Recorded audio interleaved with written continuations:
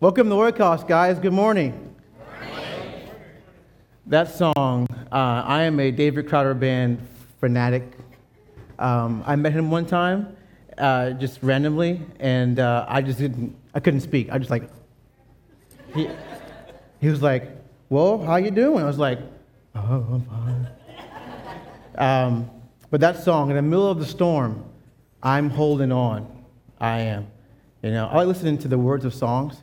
And even though that the song sounds really good, the words, they kind of just HDify. That's the word for it. They HDify. They make it more visible. And that song is a very powerful song.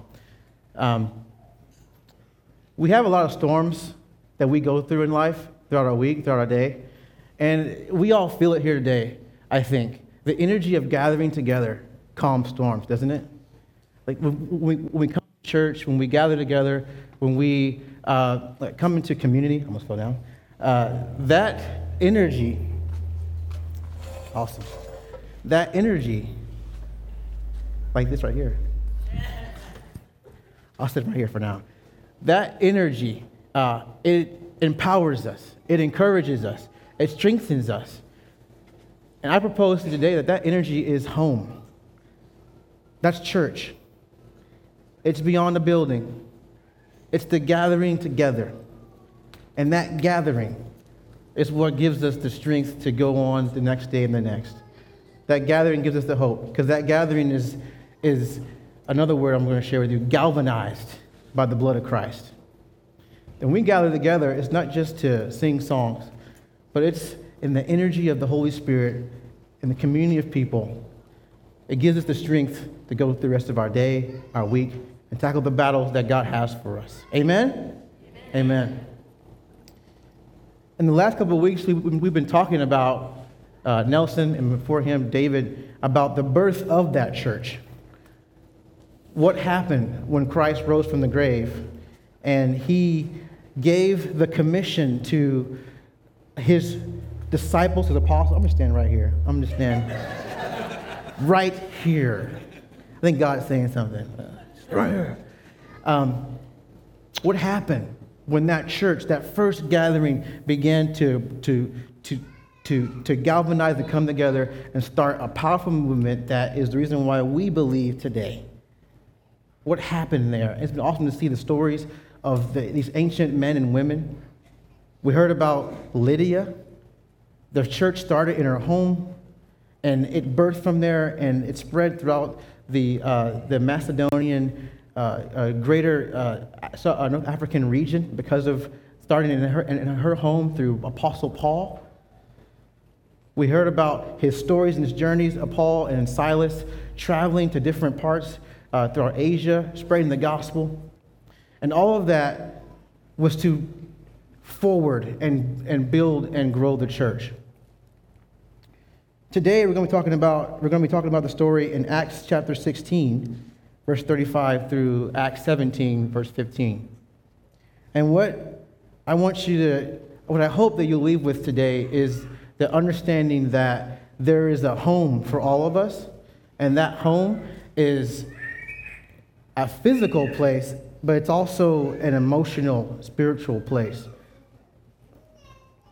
So Alyssa and I, my beautiful wife, she's right there. She's like, don't do that. We went to Scotland about 2 weeks ago. And if any of you follow me on Facebook, you know I went Facebook nuts and just posted everything. So, but it was a great time. In Scotland, we saw a beautiful thing. I'm trying to sit right here. No, it's right here still. I can't move. We saw beautiful things, beautiful mountain ranges, so green, good people. We just really had an awesome time. And in the midst of being in Scotland, I was like, man, I'm going to just pledge allegiance to Scotland here and just defect from the U.S. because this is awesome. It was a blessed trip. But towards the end of that trip, Alyssa and I were hiking up a mountain called Arthur's Seat in Edinburgh. Yeah, in Edinburgh. And it was raining and it was wet, And we was like, this is kind of not really a good idea. We thought it would be a good idea. And I looked at her, she looked at me, and we were like, it's time to go back home to Houston. We began to miss Houston. And I thought about that. I'm missing Houston. You know, condensed traffic. The whole population of Scotland can fit in Houston, by the way. Like literally, that's like Houston has a greater population than the whole area, the whole country, almost a country, of Scotland. And so I was saying to myself, I want to come back to the traffic jams, to the heat, to the mosquitoes, right? To Texans fans. No. Come back to that. And God was telling me something.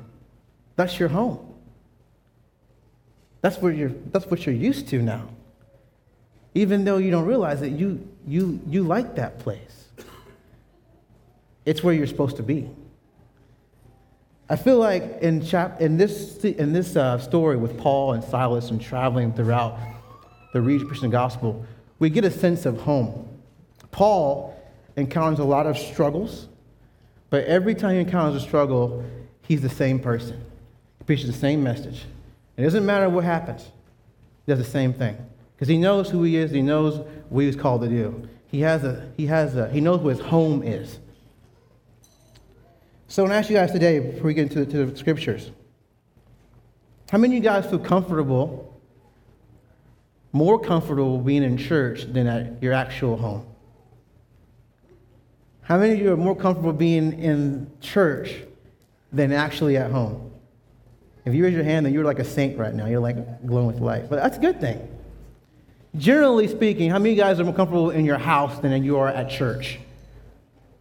I am. Now, why is that? At your home, you can be you, right? You can sit on your couch. You can burp, right? Other things you can expel if you want to. You can drink a hard beverage, right? But in church, we're kind of told that we can't be ourselves. We have to wrangle back a little bit, right? There's a proper way that we have to be in church. We can't bring our beer in church. Hey, how's it going, Pastor? All right. We can't really just fully be ourselves. But I really believe that Christ wanted that to be. He wanted you to feel as comfortable in your house when no one's watching, when no one sees you, as comfortable there as you are here right now in this building, because of the people that are around you and the Spirit that's flowing through them, the Holy Spirit. Home is where the heart is what I'm trying to say. And Christ wants your home to be in the body of Christ. Amen? Not anywhere else. In the body of Christ. And so if we feel more comfortable anywhere else than where there are people who love and encourage us in the gospel, that's not where he wants us to be. But we're not perfect. Who's perfect here? Good. My Alyssa, you don't know. My wife is perfect to me, but no one's perfect. And when we go through struggles and stresses in life, we choose other homes. Right now, there are other homes in our hearts. There are other homes that we go to that aren't good places. They're not the body of Christ. When we're stressed, we go there. If you're stressed, you get angry maybe. If you're stressed, you may want to drink more than you like to. You may want to yell at people. Maybe at your wife or your spouse or your husband or your children. Those are our homes. We go to those things when we feel uncomfortable. Those are the places we've created to give us comfort, except for going to the gospel. But God wants another way for us. So even pastors do this. Even I, a pastor intern, go to things that aren't holy to get comfort. A couple years back, before we met Oikos, which is crazy, like what? We went to another church, another Lutheran church, And there was a pastor there that I really liked a lot. He was really good in basketball. And he had like a basketball ministry that he did. And I mean, and the hoopers, like the real ballers would come out to play basketball. Like these guys would come out and they would play. And he was called to another church in another city. And I wanted to show that I loved him. So I went to his home and I helped him move.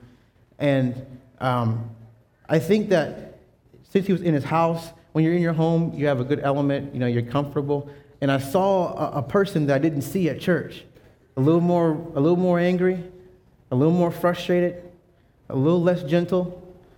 And I didn't feel bad about that. I actually liked that. Like, I finally saw the real person here. It's a new friendship for the first time. Who we are in our home is who we really are. Let's turn your scriptures, turn your Bibles or apps to Acts chapter 16. We're going to start reading together. This is Paul going through and preaching the gospel in certain regions throughout the Middle East. And he just got done converting. The Holy Spirit moved powerfully through, as you know, through Nelson Schmidt's sermon. The Holy Spirit moved powerfully and converted a jailer and his household. And so Paul is now about to get released from that experience, and we'll pick up here, Acts 16, verse 35. The next morning, the city officials sent the police to tell the jailer, "Let these men go." So the jailers told Paul, "The city officials have said you and Silas are free to leave. Go in peace." But Paul replied, "They have publicly beaten us without a trial and put us in prison, and we are Roman citizens. So now they want us to leave secretly? Certainly not. Let them come themselves to release us." When the police reported this, the city officials were alarmed to learn that Paul and Silas were Roman citizens. So they came to the jail and apologized to them. They brought them out and begged them to leave the city. When Paul and Silas left the prison, they returned to the home of Lydia. There they met with the believers and encouraged them once more, and then they left town. So in this story, we heard through Nelson's message that Lydia was also converted, and it was a powerful conversion. She was an extraordinary woman. Even to this day, we don't really know who she was. We don't know if she was a widow, if she was a former slave that inherited a house or inherited a title when that person died. We don't really know who she was, but we know that she was a woman of power, and she had a household, and the church started in her home, which is a powerful thing. And we know this, that in this chapter, Paul went through a lot of distress. I mean, he spent a long night in prison. He was probably tired, and he was probably hungry. He was probably, abused. And where did Paul go? To the house of Lydia. He went to the house of the church. He went to the place where the church was just about to grow. He didn't do anything else but go to his church family. When we are in distress, where do we go for home? Paul could have went anywhere else. He chose Lydia's house, and he got encouraged there. He got strengthened there before going on to the rest of our journey. There are many things in this day-to-day life that we have chosen to go to. And every time that we go to those things, it ends in regret or it ends in a question that maybe I should have chosen somewhere else to go.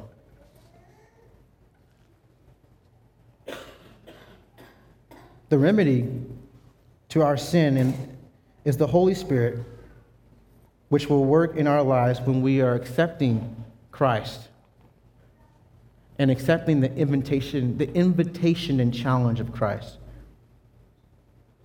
So the remedy to our sin is accepting the Holy Spirit through Christ. And that always is an invitation and challenge. It's always an invitation and challenge. I would encourage you guys to get to know Wynn even more, because the call that he has accepted to come here was an invitation and challenge. And so I'm excited to see what God's going to do through his life. A lot of our struggles that we go through, it's only an invitation. The enemy says to us, you're stressed? Go to pornography. It's easy. It's right there. No one's watching. It's easy. They won't see you do it. Drink. Drugs. Whatever. That's the invitation of the enemy. You know it's not God when the solution's always an invitation, where it's just super easy. It's not God. It's God. It's Jesus when the solution sounds really good, but it's also going to be a challenge. The solution sounds really awesome, but it's also going to test you. It's also going to challenge you to trust him. Continue to hear that voice. That voice will lead you. That voice will lead you to overcoming true struggles. Luke chapter 9, verse 23 to 25. This is our Lord and Savior speaking about invitation and challenge. He says, then he said to the crowds, he was preaching many things, and he really homed in on this right here. And by the way, the apostles were standing around him. If any of you wants to be a follower of me, you must turn from your selfish ways, take up your cross daily, and follow me.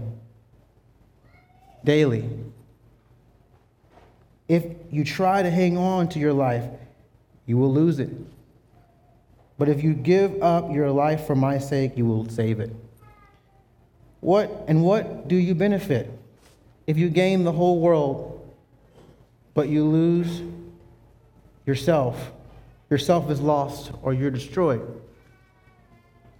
What do you benefit if you gain the whole world, but your very self is destroyed? Your home is destroyed. Who you are is destroyed. What does it matter? That's what the enemy wants to do, by the way. Those invitation-only solutions that the enemy gives us, his solution is your destruction. It's our destruction. That's all he wants to do. But Jesus says that if you want to follow me, you must take up that cross every day. Because that cross, that challenge to seek him and know him and the body that he has us in is the only way to have life eternally. This reminds me real quick, when we were in Scotland, we went to see some very old monuments. I mean, we're talking like 5,000 years old here, like unfathomably old. And we went to the Rings of Brodgar. Sounds very old, right? Brodgar. And we could touch the rings because they weren't really that common of attraction. And there were tour guides. There's a tour guide there, a Scottish man in a yellow jacket. And you walk up to him and ask him questions. And he would have he would have answers. I'd ask him, so what are these rings about, and why they build this structure? What was it used for? And he had more guesses than he had answers. He didn't really know. He knew that the rings were important. They were used for a purpose, but it was so long ago that no one knows what they were for. And as Alyssa and I rode away from those monuments and thought about it, I felt the Lord say, that's what your life is. If you seek after anything than me, it will be forgotten. I'm sure there was some god that they were worshiping for those rings. And they were huge. I mean, it took a human feat beyond understanding to put them there. And so I'm sure that it was something really important that they were doing. But those people are gone, and that God is forgotten. And God was saying to me, you will be gone, and you will be forgotten. Even a statue, even, a legacy you make for yourself. Doesn't matter. Give it just 5,000 years, which is like that to God, right? You're gone. And so I got kind of nervous. Like, oh my God, I'm going to be forgotten. It's like, yeah, dude, you're going to die. Welcome to that reality, Howard. Glad you figured that out now. You're getting bald here. It's the first step. Yeah. It's going to die. It's going to happen. But it was a good fear because God was like, now we can get past that insanity of thinking you're eternal, you're immortal, and get to the reality that you're going to die and that you need my son. Because in my son you will last forever. You will not forget in my son. Time is powerful, but I hold time in my hands. That's what he said to me in Scotland. So a fun story about that is when I was a camp counselor a couple years back at Eagle Lake, we had this thing called the blob. And I was the blob master. They had 3 blob masters, and it came down to how fat we were. Because the fatter you are, the higher you lost kids in the air. So the kids that are super brave, they asked for me. It's like, I don't want him. No, I want that guy. Okay. And I was like bigger than I am now. I was like 260. I'm like 225 now. So I was bigger, boy.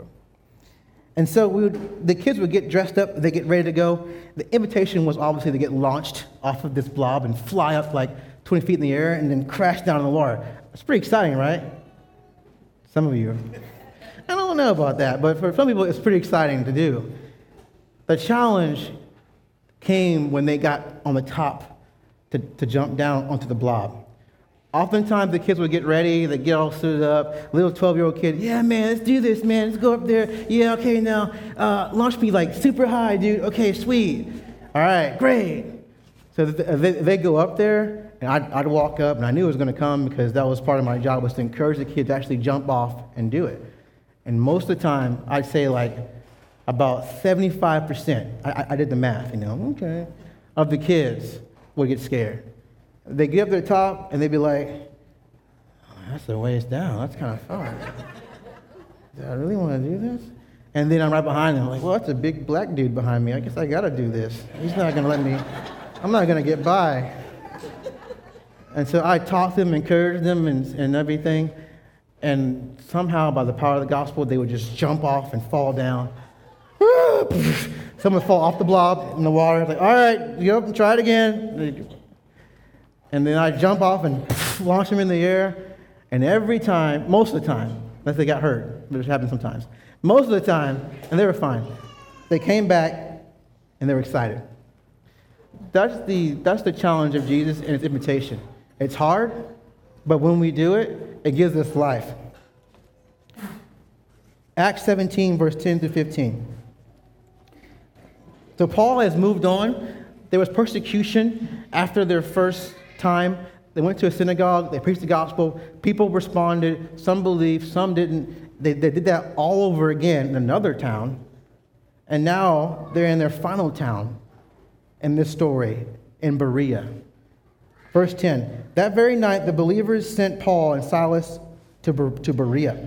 When they arrived there, they went to the Jewish synagogue. And the people of Berea were more open-minded than those in Thessalonica. So in Thessalonica, the previous town, their minds were kind of closed. Their heart or their home wasn't really open to receive Jesus. And so some believed. But something about the Bereans made them more able to receive. As a result of Paul's message and teaching, many Jews believed and did many of the prominent Greek men, women and men.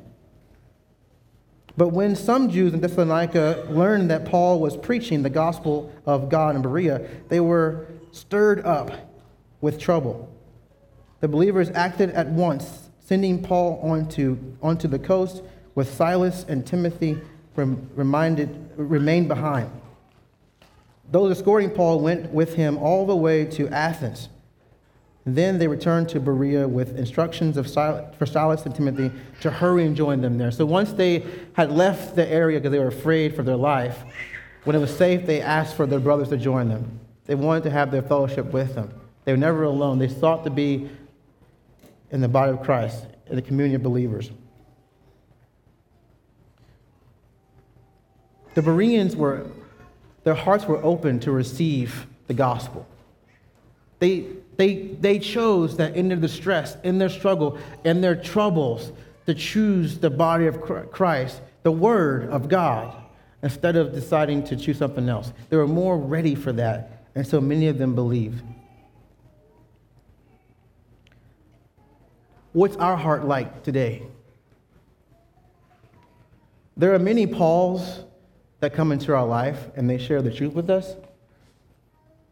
We hear it all the time. We're in a blessed country. We hear it all the time.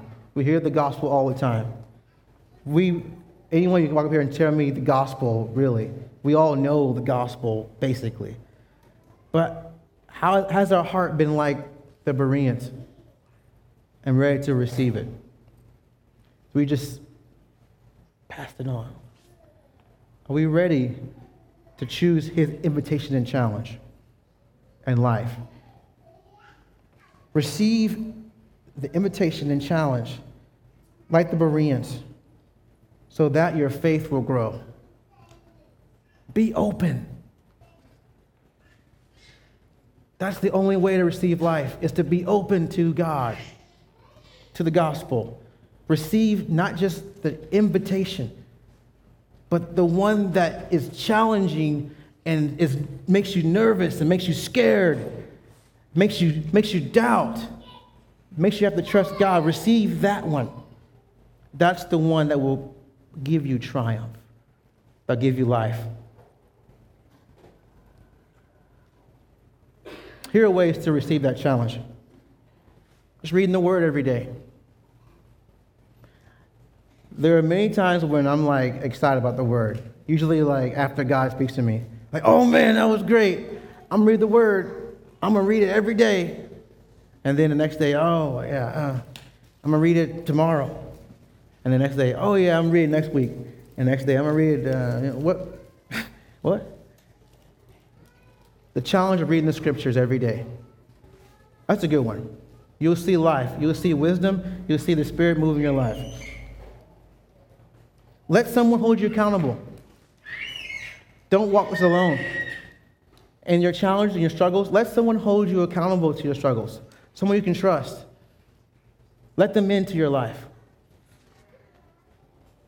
Don't do it alone. Confess your struggles.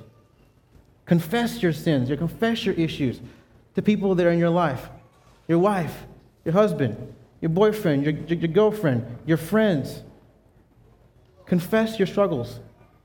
It'll bring you closer to them and to the body of Christ. Maybe tithe. Just see what God can do through money. A lot of struggles are just through the fact that we think money is our solution. That money is our home and not the body of Christ. Commit to the fellowship of believers around you. Commit to it. I know it sounds hard. That word is so commit. Commit to it. You will see so much impactful things done in your life when you commit to being with people who are following Christ. It's an invitation and a challenge. But you'll see it happen. You won't be alone.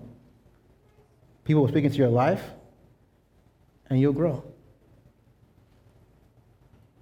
Commit to it. I'm so glad for my wife and being married to her. Committing to that invitation and challenge of just being married. And to the Oikos family that's committed to me. And I to them. A better person. Still growing, but I'm a better person than just casually doing it. We'll go back to verse 12 in Acts 17. So as a result of this openness to the challenge and the invitation of Jesus, many Jews believed, as did many of the prominent Greek women and men. Many believed. If you want to believe today and let that transform your life, make your home, the place where you're comfortable, make that the body. Make that Jesus. And if it's not, it's okay. Pray about it. God, why am I not so comfortable? I'm around other believers. What is it about me? What is it about them? What needs to change so I can really openly embrace Jesus? Because that's where life is. Everything will pass away. Everything will pass away. But Jesus and his people. Everything. Let's make Christ our home today. Commit to that invitation and challenge. And there will be life transformation. Let's pray.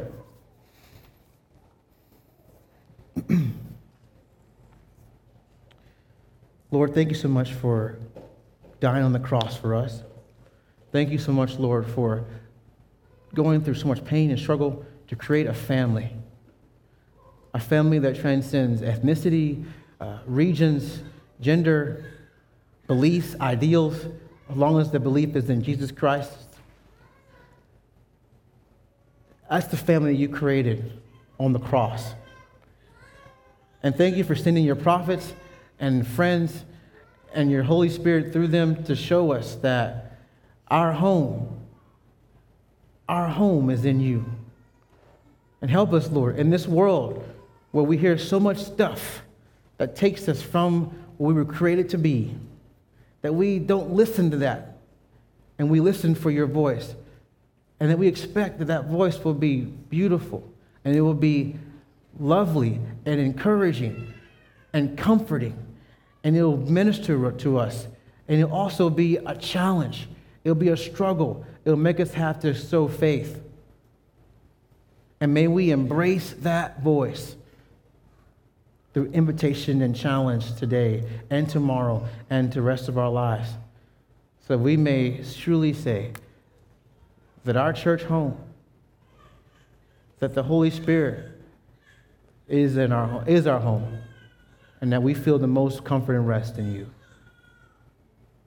Be with us throughout our week and show us, Lord. May we trust in you every day and embrace you. Thank you so much for your body, Lord Jesus, that we get to be a part of every day. In Jesus' name, amen.